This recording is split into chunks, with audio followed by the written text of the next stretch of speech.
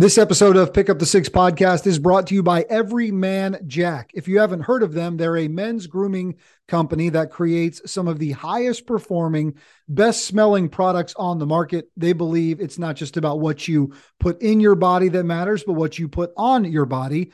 From their body wash to deodorant to beard oil and more. They're made with naturally derived ingredients and incredibly outdoorsy scents that bring the best of nature to their bottles and bars. I'm a huge fan of all their stuff. The sandalwood scent, probably my favorite of all the things they have. And it's literally in my shower right now. So here's what you do. Head to everymanjack.com today and use our special promo code PUT6, PUT and the number 6 for 25% off on orders of $50 or more. Making small changes to your routine, even in the shower, can have a significant impact, and Everyman Jack makes that easy. Everyman Jack, naturally derived, outdoor inspired. We're also sponsored by Amino Vitals. Amino Vitals' mission is to provide the highest quality of amino acid-based nutritional products to all athletes aspiring to improve their conditioning and performance. The BCAAs, glutamine and arginine, help replenish the body's muscle proteins and jumpstart the recovery process. I've been using Amino Vital since last fall, got introduced to them, and I see a positive impact from their action and recovery products. It helps me just get rid of some of those, aches and pains that come with a tough workout. Hit up amino-vital.com, use the code PUT6 at checkout and save 20%, or just click on their link on the show page and save today. The headline in the Associated Press on July 7th read, "An Afghan man who spent years helping U.S. forces in Afghanistan is shot and killed in Washington." But there's so much more to that story, including a bond and brotherhood between the Afghan man killed, his name was Nasrat, and our guest today. Matt Butler is Army Special Forces. Nasrat was his interpreter on deployments to Afghanistan. We cover a lot in our conversation, including their service together, the movie script that was Nasrat and his family's exit from Afghanistan, and we get into plant-based medicine for PTSD, all on this episode of Pick Up the Six podcast.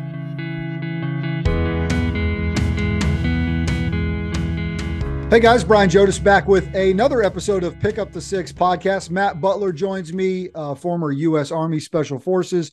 Great dude, got connected to him from our buddy Worth. You might remember when we were talking Afghan evac. He was on the show, and I said, I got somebody that would be an interesting conversation for you to have. So, Matt, grateful to have you, man. Thanks for joining us. Thanks for having me, Brian.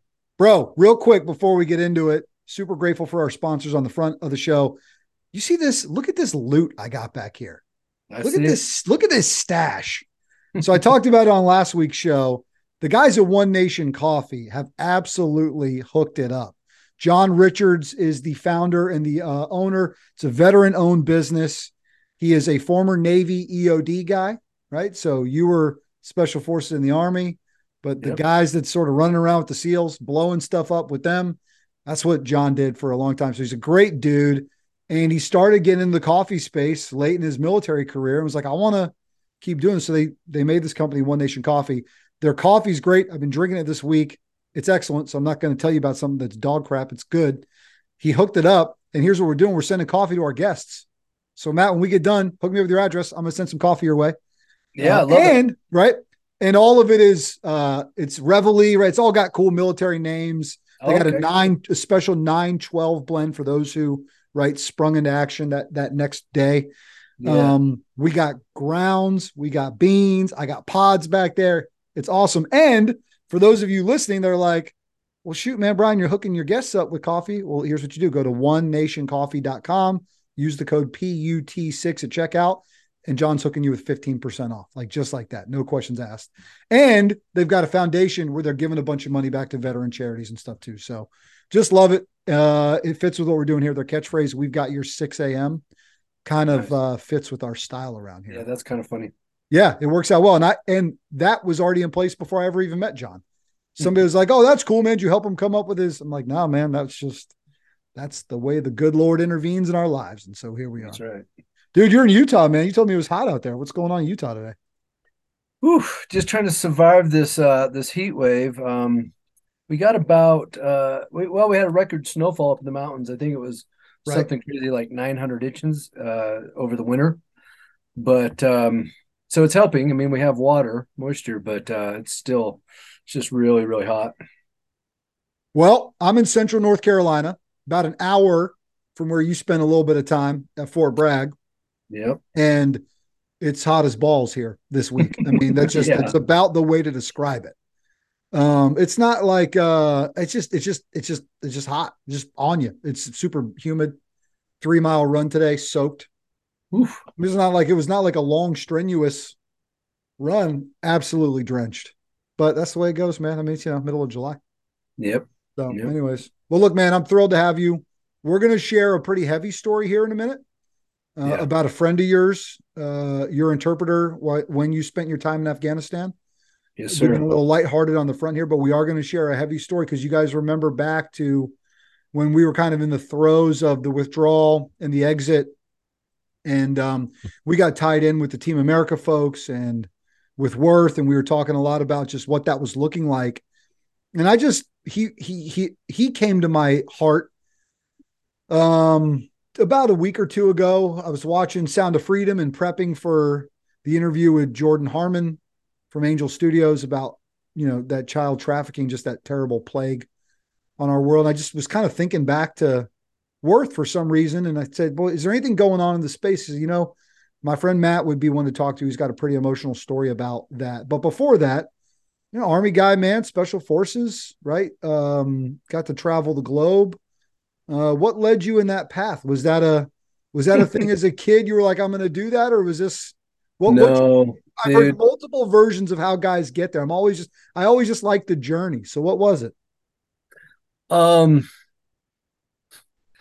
I don't even have a word to describe it. I mean, it was circumstance, really. Hmm. So I joined the army in '90. I was an enlisted kid right out of, right off the block, so to speak. Needed money to go to college. I grew up pretty poor, wanted out of my small town of 500. So I did an original enlistment to, an enlisted guy in the Signal Corps. I got out, used the money to go to school. I was in ROTC here in Utah in Weber State, and thought, I'm going to just boost my GPA by taking some of those ROTC classes. I had no intention of making it a career, but Right. I mean, I can march in a circle, so let's get some A's. And then at the end of my college, experience, I was like, actually, the only thing that interests me is the army. So I went back into the army. But What year at the was it? So you went in at 90, but then got out to go back to school, Yep. right? And then went back in. So when do you go back in? So I was actually in the reserves. So I was, I joined in '90 and transitioned um, as a cadet and as ROTC student within a couple years. And then I graduated in '93 as a field artillery officer. But I also had, my first wife, um, she was worried. I guess that's the way to say it. Okay. She was pretty anxious about me, in any war and combat, even though that was '90 and there wasn't anything on the horizon necessarily. So I sort of tried to, keep the peace by going into the guard. So I was a field artillery National Guard guy, and I was actually selling real estate for a couple of years, and I was miserable. I was just so miserable. I mean, Yeah. You're like, no this isn't offense to working. realtors out there, but my experience is that they would stab you in the back for $5, man. And it just, the ethos that I had already experienced and the ethos I wanted to experience in the military, I wasn't finding it. And so I, Mm, I literally just had to tell her, like, listen, I have to go on active duty. Now that was in the mid '90s in the Clinton era. So the military was shrinking, not increasing. And so I went to a mentor of mine mm. and said, how do I get on active duty in this shrinking military?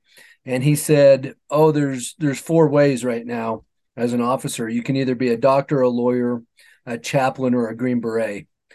And I was like, well, I don't know what a Green Beret is, but So that's the one you start thinking about those things. You're like, doctor, no. yeah. Lawyer, no. No, Chaplain, maybe that's not going to work, right? So like, all right, yeah. cool. I'll just do this other extremely hard thing. Yeah, like tell me more about what that is, and I'll do Right. that, I guess. Right. So I actually joined 19th Group, a National Guard unit here in Utah, and I and my mentor, he coached me really well. He's like, listen, you need to go through, you need to transfer to the Guard, you need to go through selection, you need to go through the Q Yeah. course, and then when you've completed all your training, there's a process you'll go through to become active duty, but don't let anybody in the unit know that, because if you do, they're going to, they're spending their money, their training dollars to get you through that course. Yeah. So it's betrayal. And, so don't tell them. So that's exactly what I did. Hmm. I You got a joined little the unit inside within a baseball couple months. knowledge. Yeah. Yeah. So I joined the unit within a couple months. I went to selection within a few more months after that. I was in the Q course, a year and a half to almost 2 years later, after all the selection and the training. Filled out the forms and went active duty. And I was and then I still had a little bit of training to do because I came from the Guard. So I had to go through what they call the advanced course for captains. Mm-hmm. And while I was going to go to the infantry one down at what is now called Fort Moore in Benning, or used to be Benning in Georgia. So I thought, well, I'm going down there for advanced course. I might as well hit up Ranger School while I'm at it.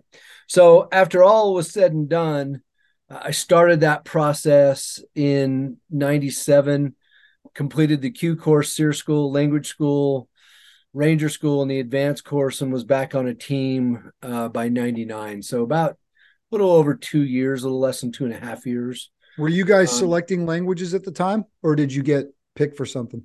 so they picked your language based on your ability, and then that kind of determined your group.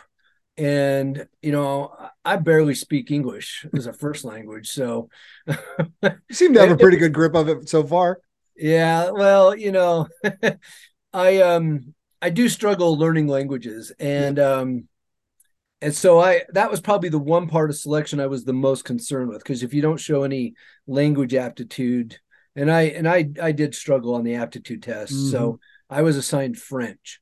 And that meant from the active duty groups, there could have been three. I could have gone to first group, Yeah. because first group is, out in, Asia, and there Yep. was some French colonialism there. So, there's a little bit of applicability.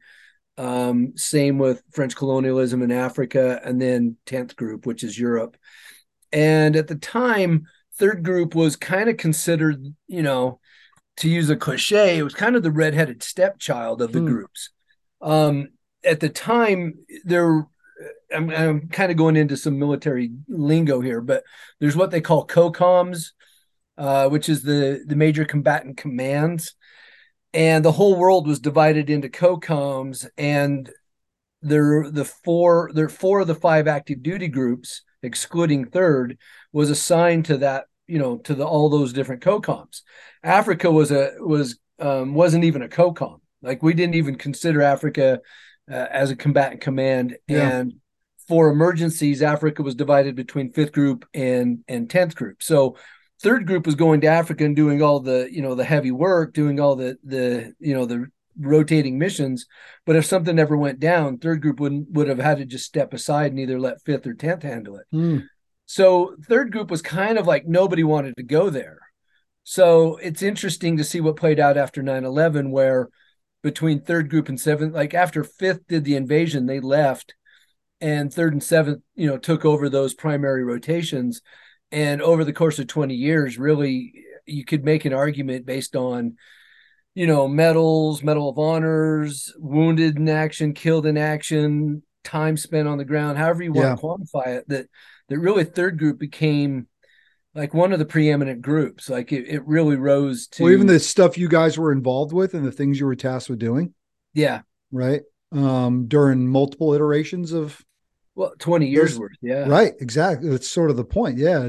Yeah. It's kind of interesting because Yeah. fifth and 10th group they were there for the initial invasion. Then they left to go to Iraq and Right. left us with Afghanistan. So you And got Afghanistan the whole time. right. And that's where the really, like, what we call the pipe hitting was really taking place, was in Afghanistan. Trying to So remember, we got longtime friend of the show, Lowell Coppert, Green Beret. I think he was a third. I think he was third group, and I think I remember him talking about learning French.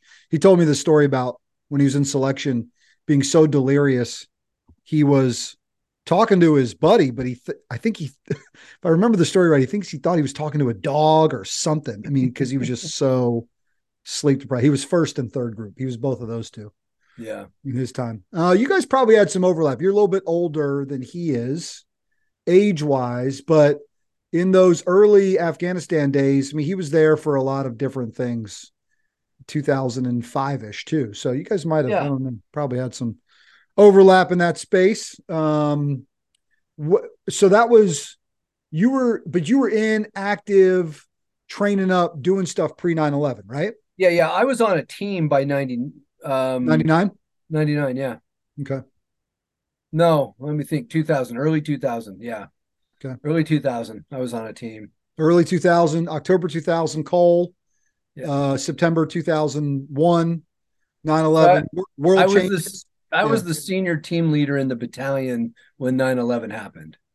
So Where yeah, were you? Where were you on that day? And what was? I mean, I know what your reaction will be, but just where were you? What was that day? I was getting ready. I had like I don't remember the exact time that happened. Probably it was like 8 something in the morning, I believe, because I had a 9 a.m. brief with my battalion commander to briefing on a training concept that we were putting together. And all that got put And on hold. yeah, I walked over to his office and I was sitting outside of his office. And, just about every military office has Fox News on. And so, yeah, that happened. And he was just like, yeah, this brief's not happening. Go back to your team and wait for orders and wait for instructions. Yeah. And then, everything was off the table at that point. So, How yeah, how quickly from that Tuesday are you in country anywhere? Geared up, shipped out, going? Was it a little while? What was it was a the? while. Was it a while? Yeah, yeah, well, I guess we're going to get into it. So I'll tell you. Please. Yep. So here I was, the senior team leader in First Battalion, Third Group, and we went and did a train up in Virginia to get ready to go to Afghanistan. And my battalion executive officer called me in, and I mean we're like just leaning forward. We're like, this is like October or like probably November, Okay. December 2001. There were already troops on the ground, but we were getting ready to go over and augment those. And yeah, he called me into his mobile office up there and was like, "Hey, I'm going to remove you from the team." And I was like, I couldn't even process the words. Like some team leaders were getting 2 to 3 years on a team. I'd been there about a year and a half, and I was Mhm. like, "What are you talking about?" He said, "Yeah, my logistics officer is just letting me down. I need somebody I can count on, so I'm going to make you the battalion logistics officer." And I said, "Sir, I know zero about, I can't even spell logistics. I have no clue what you're like, to put an inexperienced non-logistician in a key Right. role like that, getting ready to go to war, like it didn't make any sense to me." And so he said, "Look at your left shoulder," which of course is where the special forces tab was. He's like, "You'll figure it out." Mm. And I was like, I was extremely, to say that I was extremely upset would be an understatement. And I don't want to condone this behavior. I don't really think that this is a highlight of my life, but it is what happened. And that was, I I basically said, F you. Yeah. Not to his face, but in the back of my head. And there's another unit up in Virginia that's classified. It's on the level of, Delta and SEAL Team 6, Yep. one of our government's non-attributable Yep. uh, units. And so I picked up the phone and called and said, "I'd like to go to your selection." And yeah, so next thing I know, I was at selection for that. Whoa. And So you off. did what you did hard pivot. Oh yeah, I'm Like like, I'm "Oh, you're gonna take me out of the fight, like when the biggest fight Yeah, in you our weren't having it. career?" Yeah, like And he I'm like, probably "No, he I'm I mean not." look, like he probably had good reason, right? Like he needed somebody he could trust or whatever in that role, but it seems like you were just like, no, my calling, I'm going in this thing. I'm going to do this. I'm going Yeah, to like, fight. I'm not going to manage the fight. I'm going to fight. yeah. Do you want your most experienced, team leader leading a team, or Yeah. running logistics. Like it didn't, Yeah. like to me, it just didn't compute. Matt, So, how often do you, I mean, you ever think back on that? Like just the way that oh, those, I do. I think about it all the time. right. I can war game it either way. Like part of me thinks I made the wrong decision because when they got into country, there were some team leaders that were relieved and they took those guys that had been pulled up to staff and pushed them back down to teams. So Yeah. it may have played out that way. I mean, the guy that replaced me wasn't relieved, so I wouldn't have gone back to my team. I mean, he was only on the team a couple months before he was in combat with them. And again, I mean, if that's what you must do, great. But why put the least experienced guy in the battalion on a team and replace the most experienced guy? So yeah, long story short, I ended up going up to Virginia, going through selection, going through the training course, which is, put me on another whole nother pipeline. And then so how I finally got into my first combat was in Iraq in 0304. I augmented the Combined Joint Special Operations Task Force Iraq.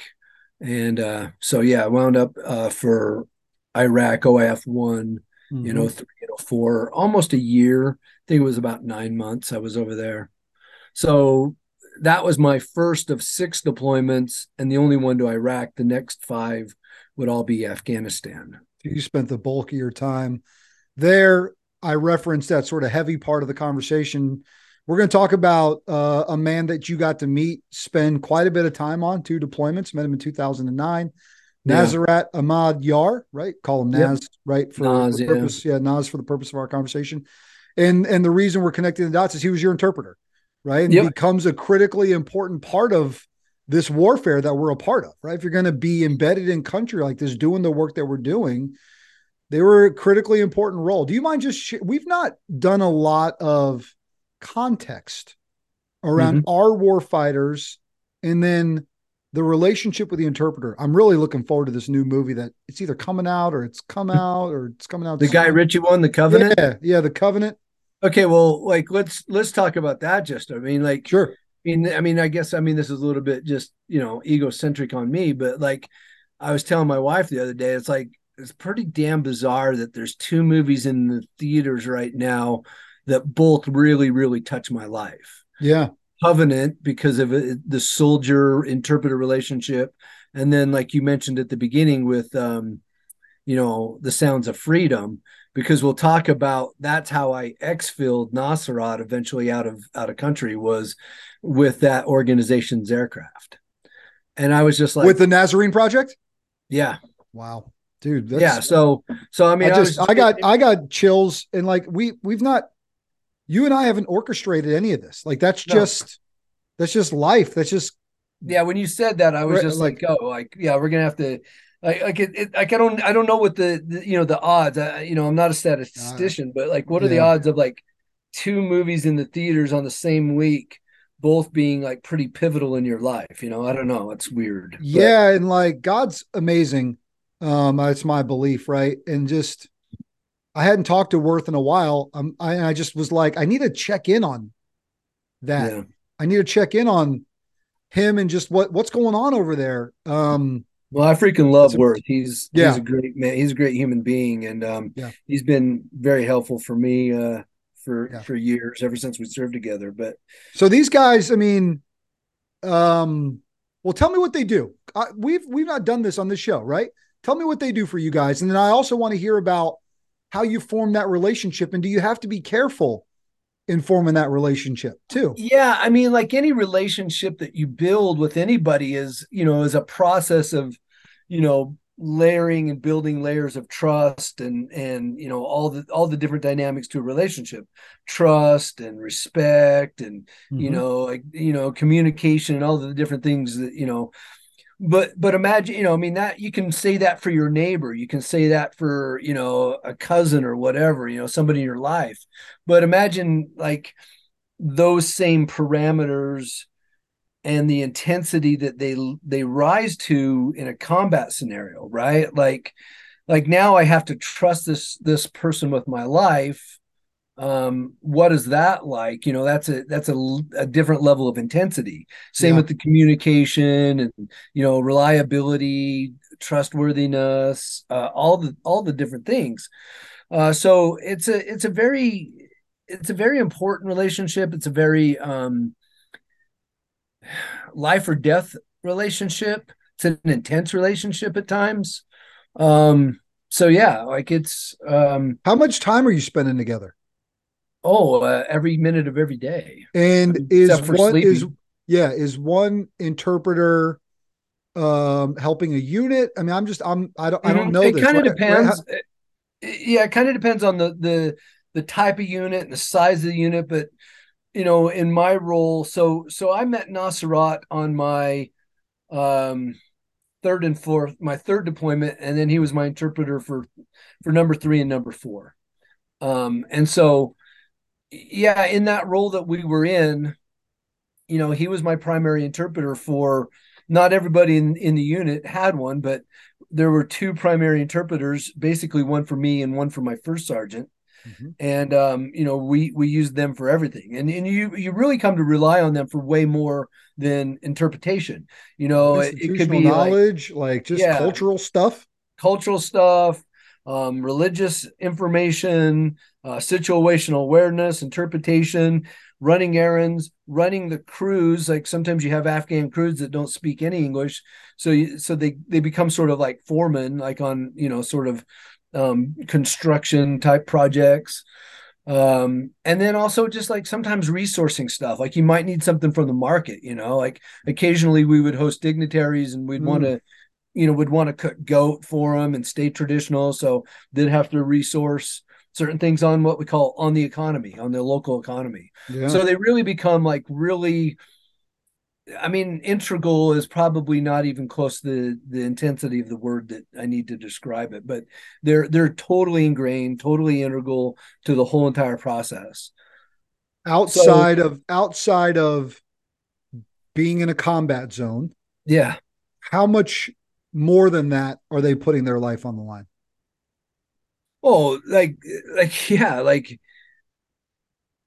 even if it wasn't, I mean, even if it wasn't like combat operations and patrolling and things like that, you have to remember that the Taliban, it's an insurgency, right? So it wasn't like they were wearing uniforms and they were across Yeah, the line of right. demarcation, and they were whatever a mile away in that village and we had a front between us. It was not like that at all. Like the Taliban were in these villages, the same villages that a lot of these interpreters came from, or their families lived. And so by volunteering and by taking on that role, they really put their lives and their families' welfare at risk, pretty intensely.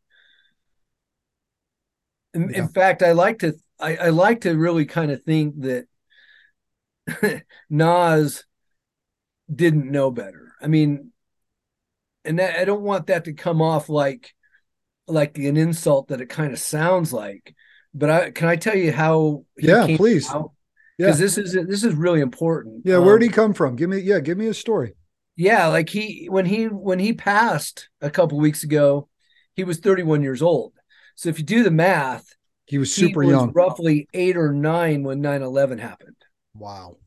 So when one of the major air bases in Afghanistan, which became a foothold for us to get in, once we established a foothold, we could push personnel and logistics and everything there.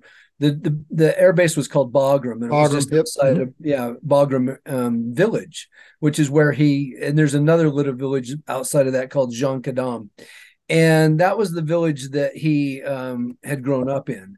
So essentially, when I met him in '09, January of '09, literally the way that he was introduced from the outgoing officer to me, the incoming officer, was, yeah, this is Nasrat. And I'm looking at him like this dude's like a pimple faced Yeah, teenager. he was What the hell? 17 or Yeah, 18 years old. exactly.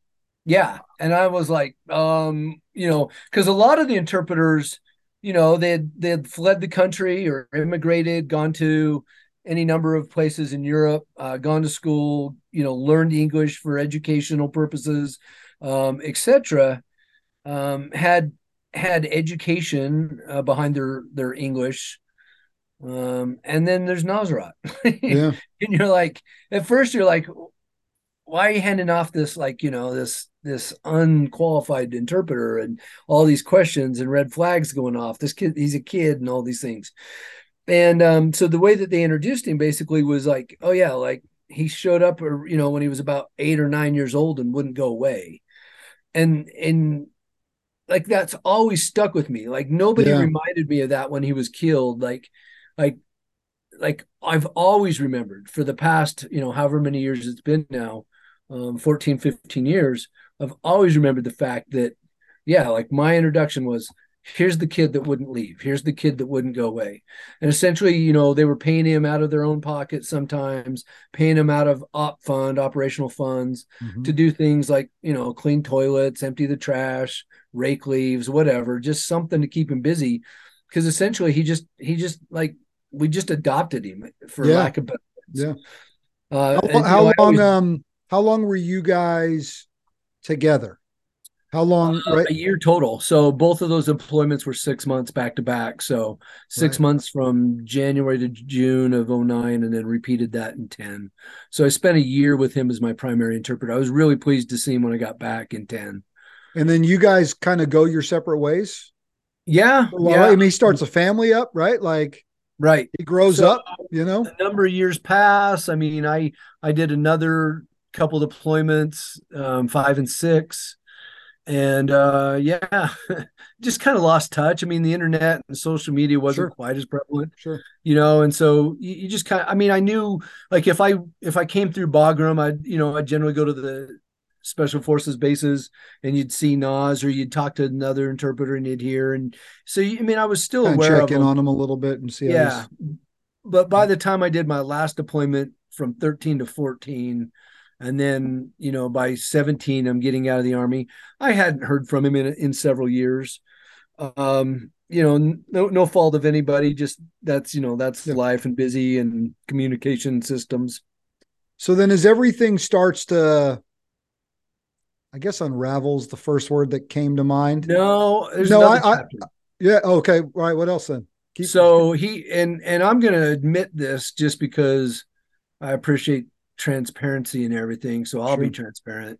He reached out to me in 20 and said, "Hey, bro, will you help me and my wife and kids immigrate to the U.S.?" And regretfully, my initial response was no. I was in a pretty dark Mm. place, and I knew that that wasn't going to be, you know, a 2 day project and then wash my hands of it and be done. And I think for a lot of veterans, we have the optimism and the hope that we can take the war and compartmentalize it and Yeah. then move on with our lives and never think of it again. And frankly, when he was murdered, that night, as I was kind of, well, not kind of, but I'll admit, as I was crying over it, I told my wife, I said, this war is going to be with me for the next, 30, 40 years. I do not get to let it go. I do not get to compartmentalize it. And that Mm. was my fear in 20. I was like, nope, sorry, I can't help you, because I didn't know that I had the capacity to help. And then it was probably maybe a day or two later where I was like, what kind of shitbag are you, man? Like really, dude? Like all this guy's done for you, and all the things, and just, like, and all he's done for this country and special forces and everything, and you can't help him. So I reached back out to him and said, okay, I'm on board. Let's get this done. So he started his immigration process. You need something called a SIV, Yeah. a special immigration visa. And so we started that in early 20. And, we got the paperwork done, and that was a big ordeal. We finally got it all turned in.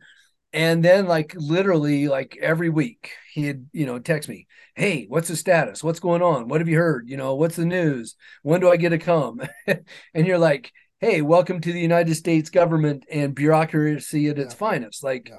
I have no updates. Like, it went into the giant bureaucracy machine. When it pops out the other side, I have no idea, no control over.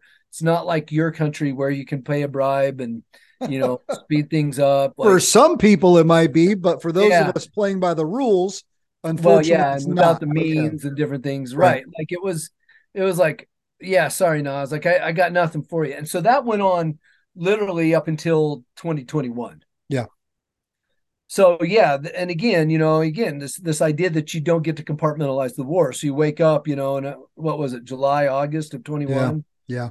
Yep. End of and July. you're just Yep. like, oh, oh hell, here we go again. Gonna drag all this up, and then of course he's at that point, like quite literally, there were probably in the neighborhood of 100 to 200 like text messages a day. Sure. Like I was reaching out through the veteran network, trying to Just trying connect to with work the network as you could. Yeah. resources, yeah, and Mhm. whoever, anybody who knew anything, like, please put me in touch with. So I was doing all those text messages, and then I was reaching back the other direction to Nas saying, okay, we think, like right now it seems like the best answer is to go to Kabul and wait near the airport. And God, then when that jeez, would, man. fall apart, okay, well, now where are we going to go? And then, he would, okay. And then he had messaged me. I got a message. I was told to go to, go back to Bagram. And so you just like, there were several, I don't know, several weeks, months there where we were just back and forth, back and forth, back and forth, text messaging, in both directions, trying to navigate him and keep him safe, keep him out of harm's way, and his family. I mean, he spent every dollar he had, because he'd go into these communities where he wasn't known. He didn't know who the Taliban was or wasn't, who was safe, wasn't. They saw him the same, like, is this guy Right. Taliban, Right. whatnot. And the only way to kind of like guarantee any sort of degree of safety was to pay, again, to bribe, to bribe local people So for he's safe. just spending what he's got to make his way Yeah. through all that. I want to hear about his actual exit. And Yeah. you've mentioned it a few times. We're going to get to the super heavy part of it, which is how he ultimately loses his life. We'll get there. We're going to get there, guys. We're getting Yeah. there. Um, Before that, before we talk about his actual exit, because we've heard different stories, and I just want to kind of on behalf of our listeners and just the fact that you mentioned you're in a dark place. You guys put so much on the line for so long. I don't think it, by the average American, it's probably not understood what that July and August of 21 was like for you guys. And so I'm just telling you, bro, like, we're just grateful for what you guys had to go through during that reliving of like everything you went through for 20 years to see the way that went down. And I'm sorry. I'm sorry that it had to play out that way. And I know a lot of people are, and I know you don't need me to tell you that I'm sorry, but just like, I just don't think it can be underestimated. And this is an audience that listens about picking up the six and just being grateful for that. It's like, what a shit show and what a shitty thing for so many warriors to have to deal with. Um, Well, yeah, I don't know. you can open that That's can just of my worms. that's just my off the cuff, just kind of thoughts about it. Yeah, well, we've opened the can of worms. So if I may, I'd like to comment on that on two levels. First of all, I consider myself very apolitical now, because in the other part that we're going to talk about in the second half of the call, I've had to be pretty involved with politics, and the more I'm involved with it, Mm, the less of a fan I am. sure. So I consider myself pretty apolitical, but and so this isn't really from an apolitical place. This isn't a heavy criticism of the Biden administration, although it could be. But I don't want it to come off that way. But here's the deal, man. Point number one is a lot of blood, sweat, tears, and treasure went into that effort, and to leave the way we did. I mean, Yeah. it's unfathomable. It's unconscionable. It's there was I don't even have words to describe what an insult to the veteran community it was to do that the way you did. Um, the way the administration, not you, but the administration did, like that. That was horrific, and yeah, that Mm, opens up all the wounds. And then the second comment is, like, frankly, and this is Butler's opinion. I don't know how many of my vet friends feel the same way as I do, but we must we as a sovereign nation, we owed a response to 9/11. You can't let foreign yep. entities, whether they're governments or quasi governments or whatever, come onto US soil and kill 5,000 people, or I can't remember the number, 2,000 people, right? and not owe them a response. But my problem with it is that especially Iraq was a goose chase. There was probably no reason to go in there other than to vindicate Dick Cheney and Bush Sr. And then, second of all, which we didn't really do. And then, second of all, Afghanistan for 20 years, like it, my personal opinion, that 18 and a half of those 20 years was driven by the industrial military complex war machine, Yep. turning millionaires into billionaires Yep. at the expense of the blood of my brothers and sisters. And And I so, think, but I think that's why we here, and other, well, we're not the only ones doing it, are attempting to, in the aftermath of that, not lose sight of the hundreds and thousands of you guys that went and put it on the line. Not for, yeah. and that's, it's not for nothing. I mean, that is not for nothing. Well, But the way it ended was shitty. yeah. So you took an already, waste of a war and waste of life and waste of time and everything like that, and you punctuated it with a godforsaken withdrawal that just created so much horror. So yeah, so that's how Nas, like sitting there waiting for his he and his family waiting for their visas, and then it turned into life saving navigation, safe house to safe house. At one point, I literally got him to, and I don't say me. Let me be very clear. This was a team, a big team of people. I couldn't even mention all of them, but uh, yeah. So we had him on the northern border just outside of Mazar-e Sharif. And I was like literally talking to him about how to get inner tubes out of tires, build a raft, float Holy across the shit. river. I had Yeah. I had like talked to a few veteran friends about going into Tajikistan. I mean, all sorts of just crazy stuff. Like we were throwing everything we could at the wall and seeing what stuck. Um, but no, I mean, the river was pretty raging, and like he had a wife and young kids. So eventually, he went back down. He was in Mazar-e Sharif, and then I was posting about it on Facebook, and my cousin, she was friends with the CEO of Operation Underground Railroad, which joined forces with Glenn Beck Yep. and became the Nazarene Fund. Yep. And she says, "Listen, I'm gonna, can I connect you?" And so instead of just talking to a faceless, nameless person, I was connected to some of the higher leadership in that organization directly, and they were so accommodating, so helpful. And they had a plane in country when the Taliban said, "Yeah, this is it. No more planes coming in. What's here is here. We'll let you fill your planes, and then they can go, and then that's it." And we just prayed. There was Yeah. Nas praying, me praying, everybody praying that he could get a seat on that plane. And I got a phone call from that gentleman that I've been working with, and he said, "I'm gonna put your five on this plane."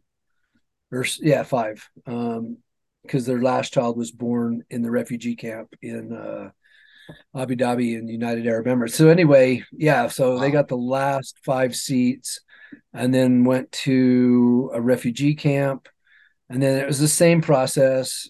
Bro, what's going on? What's the update? What am I coming? How long am I here? I'm like, again, out of my Yeah. hands, Nas, out of my hands. You're safe. You're fed. You have a tent. Like it's not great, but the Taliban's not there. So let's just Yeah. focus on good stuff, Yeah. right? Let's just focus on you're not running from the Taliban. And so he waited it out about 9 months, and then his youngest child was born, and then he got relocated to Philadelphia, and he was in Philadelphia from 20 see, yeah, 22 to early this year, 23. Yep. So about a year in Philadelphia, and ironically, didn't feel safe. And that was the last time I saw him. I went out to Philly and visited him and his family. And yeah, he didn't feel safe. So he said there was a much stronger Afghan community. And so he would actually go down there every weekend anyway. It's 4 hours. So Yep. they were spending every weekend in Philadelphia or in DC. So as soon as he could put it together, he left Philly and went to DC. He was living in Alexandria. And he was driving a tow truck for another Afghan during the day and then Lyft at night because frankly, that's what he wanted to do. He wanted to bust his ass and put away the money.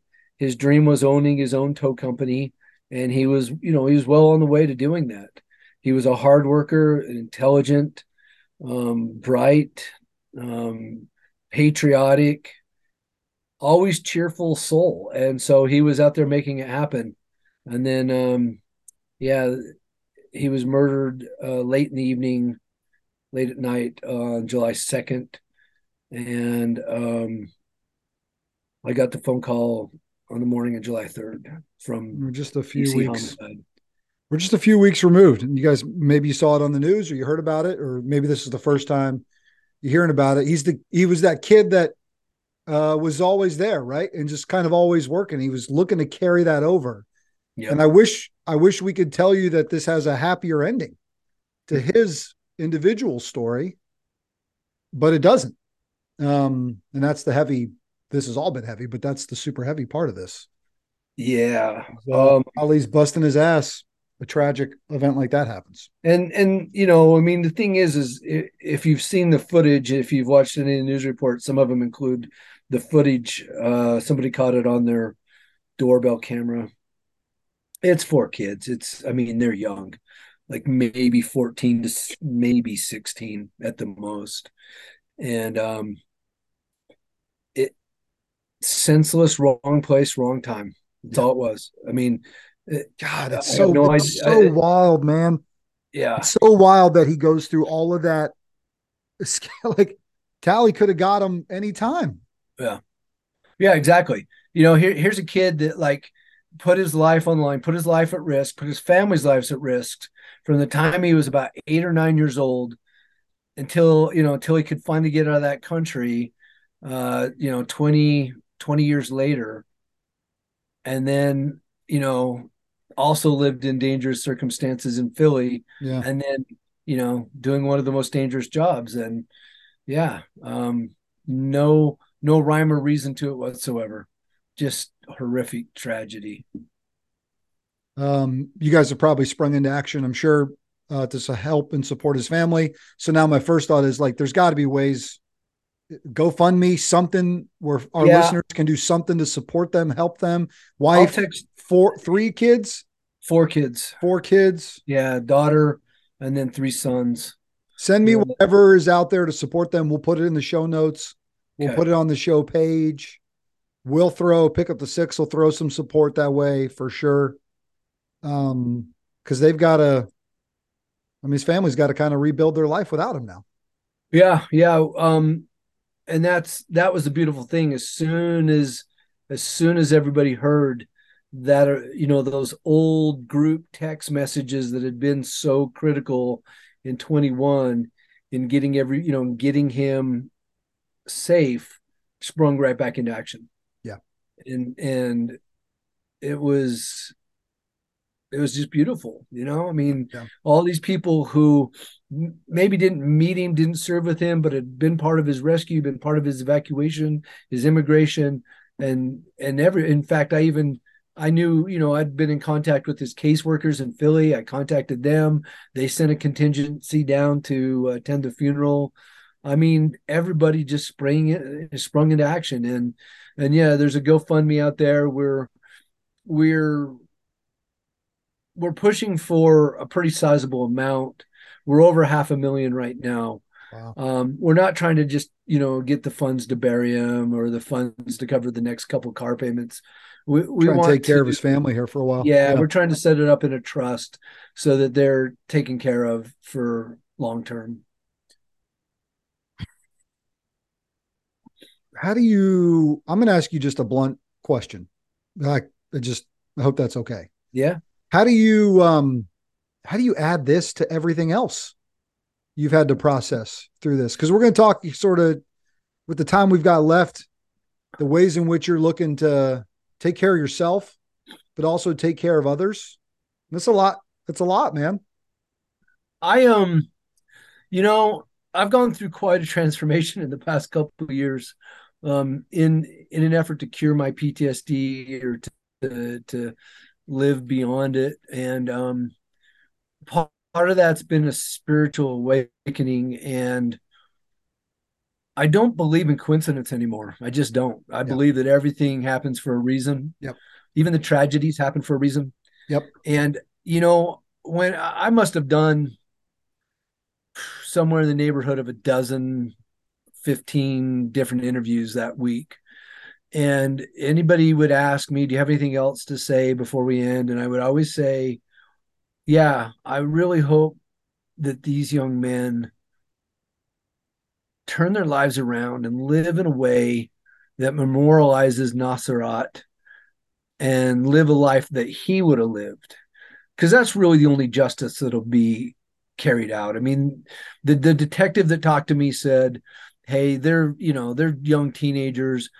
Even if they were 18, it doesn't matter. In DC, they have what they call juvenile life, which means you go to jail until you're 21. So, I mean, even if that wasn't the case, even if they went to jail for 60 years, Right. it doesn't bring him back. Right. Yeah. So how do we turn something this into a positive? And in my mind, the only way to do it is for those four men to turn their lives around and to live quadruple the life that Nas would have lived, and be an example of change. What are you tactically doing that's led to that sort of spiritual kind of awakening? Right. What are you doing in your life? We're gonna go there. I mean, it's up to you as much as you want to. No, As much I as you want to. to. I just Yeah. if this is the timing. Yep. Okay, so I'm going to caveat this and say two things. I want to be very, very clear, if I may. Okay. Please. First of all, as we discussed, I'm an officer. Officers don't generally get into the scrapes that the NCOs do. So, first of all, I want to give respect and deference to them. I also want to be very clear that I was not out there, doing the pipe hitting, as it were. I mean, I was shot at and rocketed and mortared and all those things. Yeah, but not nearly to the degree that the NCOs were. And I'm not pretending that they were, first of all. Second of all, I think that it's, in my new role, PTSD is a topic that I've had to deep dive into. And the thing about PTSD, or any trauma for that matter, is, it's not a contest. It's not a contest to see whose is worse or whose is better or anything like that. If anybody out there is traumatized or suffering from trauma or PTSD, then that's very individual and personalized to them. So when I say that I was diagnosed with complex PTSD, it's not necessarily all because of the war. There were a lot of things in my personal life that were going on that contributed to it as well, but that was also secondary and third order effects of of war and military and everything like that. So I just want to caveat and say, nope, I wasn't quite in the mix like everybody, like some of the others. And please don't judge me or anybody else or yourself over your PTSD. What you have is yours, and it's very personal in nature. And that is actually the nature of it. And so we have to get out of this place of like comparing ourselves, because that is actually more harmful. Because then people are saying, well, I didn't do this, I shouldn't be that bad. I'm not as, that guy seems to have his shit together and I don't, and I didn't experience so much, so I guess I don't need help. And then we're just, we're further perpetuating unhealthy lifestyles and choices, and putting people at risk. Okay. So with that, what I'll say is, to answer your question, is, so when I retired in 2017, I moved back to Utah. I was in the midst of my third divorce. I describe it as an iceberg. On the tip of the iceberg, everything great, right? Like I had a military retirement, I had a 6-figure job, I had a sports car and a big house. And yeah, I would have told everybody everything was fine. Everything's fine. Plus, it's beat into your head as a Green Beret, like you don't show weakness. Like Yeah. that is that's like sharks and blood in the water, dude. Like at least in those days, right? Like if you showed weakness, like the sharks would start to circle, and you better be careful. So like it was kind of ingrained in me from the community and everything else, like to not really admit that I even had a problem. Um, and then what happened was, like I said, so on the surface, everything looked good. But in reality, under the surface, what was going on was I was going through my third divorce.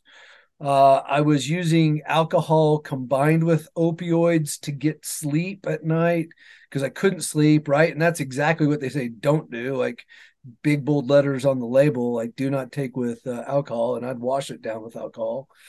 Um, Really, really depressed. There was no joy in life, deeply suicidal. And yeah, that was, oh, and then the other thing was the law. um, I was getting called, I was getting calls out to the house pretty frequently with the law enforcement, and they were getting closer and closer together, and they were getting more and more intense. Mm. So it was like, ooh, I can kind of do the math. I can kind of see where this is going. And then what happened is I went up to my father's house and it was Father's Day, and I got into an argument over something really stupid. And then 6 weeks went by, and I didn't talk to my mom and dad. And then I said, "Oh, I'm going to go up there and try to mend this fence." And so I went up there for dinner. Instead of mending the fence, we just kind of resumed the argument, and it turned pretty heated. And so I went to leave because we have fight or flight Mm-hmm. or freeze, but there's no freeze in a Green Beret, so it's either fight or flight. So I was on the process of leaving, and my dad said, get your ass back here. What he meant was, you owe your mother an apology because I dropped a few F bombs in their home disrespectfully. And, but what my reptilian brain heard was, oh, I don't have flight anymore. So all I got is fight. So I turned and punched a hole in the drywall as if to say, don't take another, like, you do Yeah. not want You to make don't this want me mistake. coming back in here. Yeah, like Yeah. think really carefully, old man. Yeah. Think real carefully. And so then he called out to my sister and said, call the cops. And I sat in the driveway and waited for the cops to come. They came, and I was like, my whole attitude around it was like, this is such a waste of my time. I got better things to be doing, whatever projects I have. So I sat there because it was a rural county. So it took him 45 minutes even to get there. Yeah. Yeah. Yeah. I talked to him for 5 minutes. I told him the story. I told him exactly what I told you. Like, can I just go home now? Like, all I did was punch a wall, And then they went inside and interviewed all of them, and they came back out like 45 minutes later and said, "I'm like, can I go? Am I free to go?" And he just simply said, "I need you to step out of the car and put your hands on the Mm. or on the door." And I just felt like my whole world just like closed in on me. And so yeah, got a ride in a cruiser to to the jailhouse with Mm-hmm. handcuffs on the whole way. And two things happened in that jail cell. One was I finally admitted I have a problem, Yep. which I don't think I'd really truly admitted to up until then. And number two, I realized that I was in that insanity circle, where you keep doing the same thing over and over and expecting a different outcome. And because the thing was, it wasn't for lack of trying. I mean, I was on all the antidepressants. I was going to counseling. I was going to therapy. I was going to AA. Was doing everything that was told to me to do. I was a good soldier. I know how Yep. to obey orders, so I was doing all the things. But the problem was that nothing changed. In fact, things kept getting worse and worse and worse. So when I got out, I started Googling, how to cure PTSD. Is PTSD curable? Can soldiers recover from PTSD? Mm-hmm. And yeah, that led me down a rabbit hole that we like to call plant medicine. Mm-hmm. So I I heard about this thing called ayahuasca, a tea made up of two primary ingredients from South America. And I made it my mission to try to go. And then pandemic happened. And so it took me forever to try to find it. I finally connected with it in 2021 and changed my life. Change your life Overnight, yeah, overnight changed my life. overnight. Overnight, yeah. Like, well, I mean, overnight in the sense that the ceremony, the retreat was 4 days and 3 nights, so over a weekend. I mean, I in the grand scheme of things, we can classify Overnight, that as yeah, overnight. yeah. Like How's I walked out of that ceremony, no longer alcoholic, I haven't no longer using opioids. Haven't had any antidepressants, any opioids, um, in over 2 years now. whoa? I do have an occasional drink, but the thing is then I was drinking to medicate. Now I might have a beer with dinner or Yeah, something, yeah. and I might be two a month versus half a bottle of Jameson a To night. get you to sleep at night. Yeah, Yeah. Now it's just a matter of like, oh, it's super hot and I've been working outside all day. Maybe I'll have a cold beer. sure. It's entirely different energy. But yeah, like, Yeah, so occasional drink, but no opioids, no antidepressants, none of that. All and the nightmares. That was the other thing too. That's why it was so hard getting to drink, was because, or why I would have to drink to go to sleep, is because you're just so sick and tired of having these nightmares every night. And then those all evaporated too, all gone overnight. And what happened is like there was suddenly this real deep realization that everything that I ever, like, you have to understand, I grew up LDS Mormon, right, in, yeah. You guys Utah, not touching that stuff, right? right, I'm not now. I've left the church, because again, like, this has been a spiritual awakening, and so yeah, like, for the first 20 years of my life, like, taboo, taboo, taboo. And then Right. of course on top of that, you got the government preaching, how taboo it is. Yeah. And then you go into the military where, like, if you so much as touch a joint, you're going to get caught and lose. You could be in 19 years, 11 months, and 3 weeks, and lose 20, lose all of that and not get a pension. So of course, like, I went from smoking maybe half a dozen joints in high school, just kind of experimentally, to nothing for almost 30 plus years, and then jumping into ayahuasca, the Right. granddaddy, yeah, the the Right. the OG. Well, I'm just Um, I'm grateful that you're willing to talk about it yeah. because I don't know, man. I'm just a guy on the outside looking in, but thinking like there's got to be a better way than that method of the opioid alcohol cocktail. So you could just black out. There's got to be a better way. And what you're showing and telling is that by your firsthand experiences, there is a better way. How's Matt Butler now? How are those relationships now? How's your family now? All that stuff. um, well, this is the beauty of a spiritual awakening and healing. And I'll probably get some crap from the special forces community for saying this, but again, candid and transparent. One day I just realized, like, I was like a typical Green Beret. I don't know how many guns I had, and that was the answer, right? Like, someone would ask you how many guns you have, like, I don't know, because you stop counting at a certain point. You just keep buying and buying and buying, and that was me. I enjoy shooting. I did, Mhm. and then one day I just woke up and said, you know what? Um, I don't need these guns anymore. My dad's biggest dream in life was to own a boat, and he's never been able to get it. And I sold all my guns and bought my dad a And boat. bought him a boat. Yeah, that's how my relationship is now. So they've all Yeah. been repaired.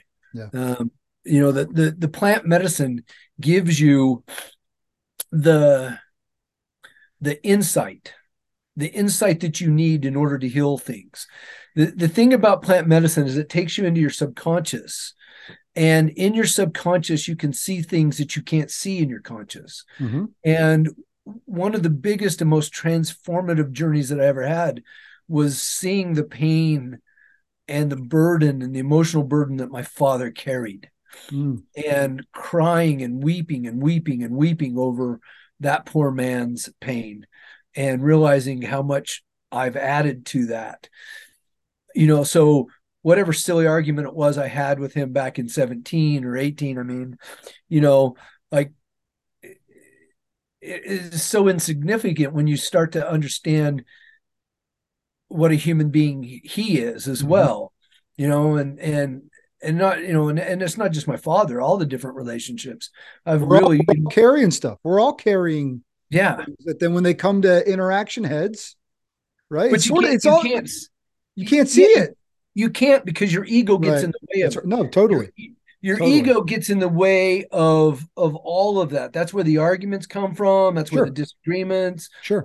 all that. And so, what I was able to finally see through plant medicine is empathy. I mean, plain Mm. and simple, it's empathy. It's like Yeah. finally being able to see something other than what my ego was telling me to see, and then just Mm. crying and sobbing and realizing how much. And it's not just personal relationships, it was everything. It was like realizing the how much I loved Mother Earth, and all. And yeah, I mean, it was like full wholesale spiritual awakening, going like, oh my God, Yeah. like, I cannot believe how wrong I have been for half a century.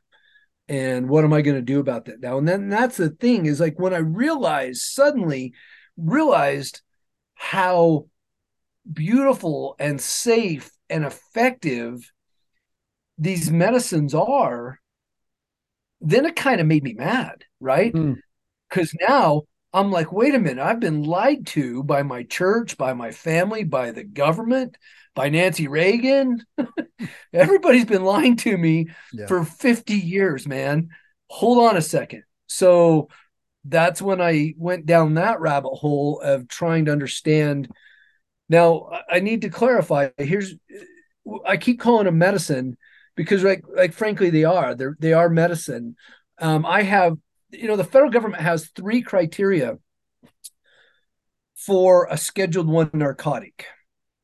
It is must be addictive, must be could be possibly fatal at the Okay. at a high dosage, and last but not least, must not hold any medicinal value. Okay, so frankly, like crack, heroin, fentanyl, things like that, Schedule One narcotic, right? Sure. Yeah. Got it. Check. Addictive, Right. could kill you. No medicinal value. We got it. Yeah. Which But you could think, argue but fentanyl does have some medicinal value, because technically it was, derived as a sure. But painkiller. in But in what it's morphed into and what it is today, yeah, it's a bath cold. salts, all these, Yeah, this cold. It's a cold-blooded killer that, by the way, meth. is Meth pouring is a perfect example, right? pouring across the borders too, which is a whole nother conversation. But the Yeah. difference is, by tapping into what you're talking about, plant-based medicines, and you use that word with intentionality, is being able to leverage those things for the betterment, for the good, for taking care Well, of the funny yourself thing and for is they're all others. scheduled. Yeah, they're all Schedule One narcotics, which mean and they don't meet any single one of the criteria. Right. They're not addictive. They're not they're not fatal at any dose. Like, it's impossible. Like, there's in no place in recorded history is there any evidence of anybody ever ODing on cannabis or psilocybin or ayahuasca. Right. There's no evidence. Period. Right. End of story. Right. And then of Full course they stop. hold medicinal value. Yeah.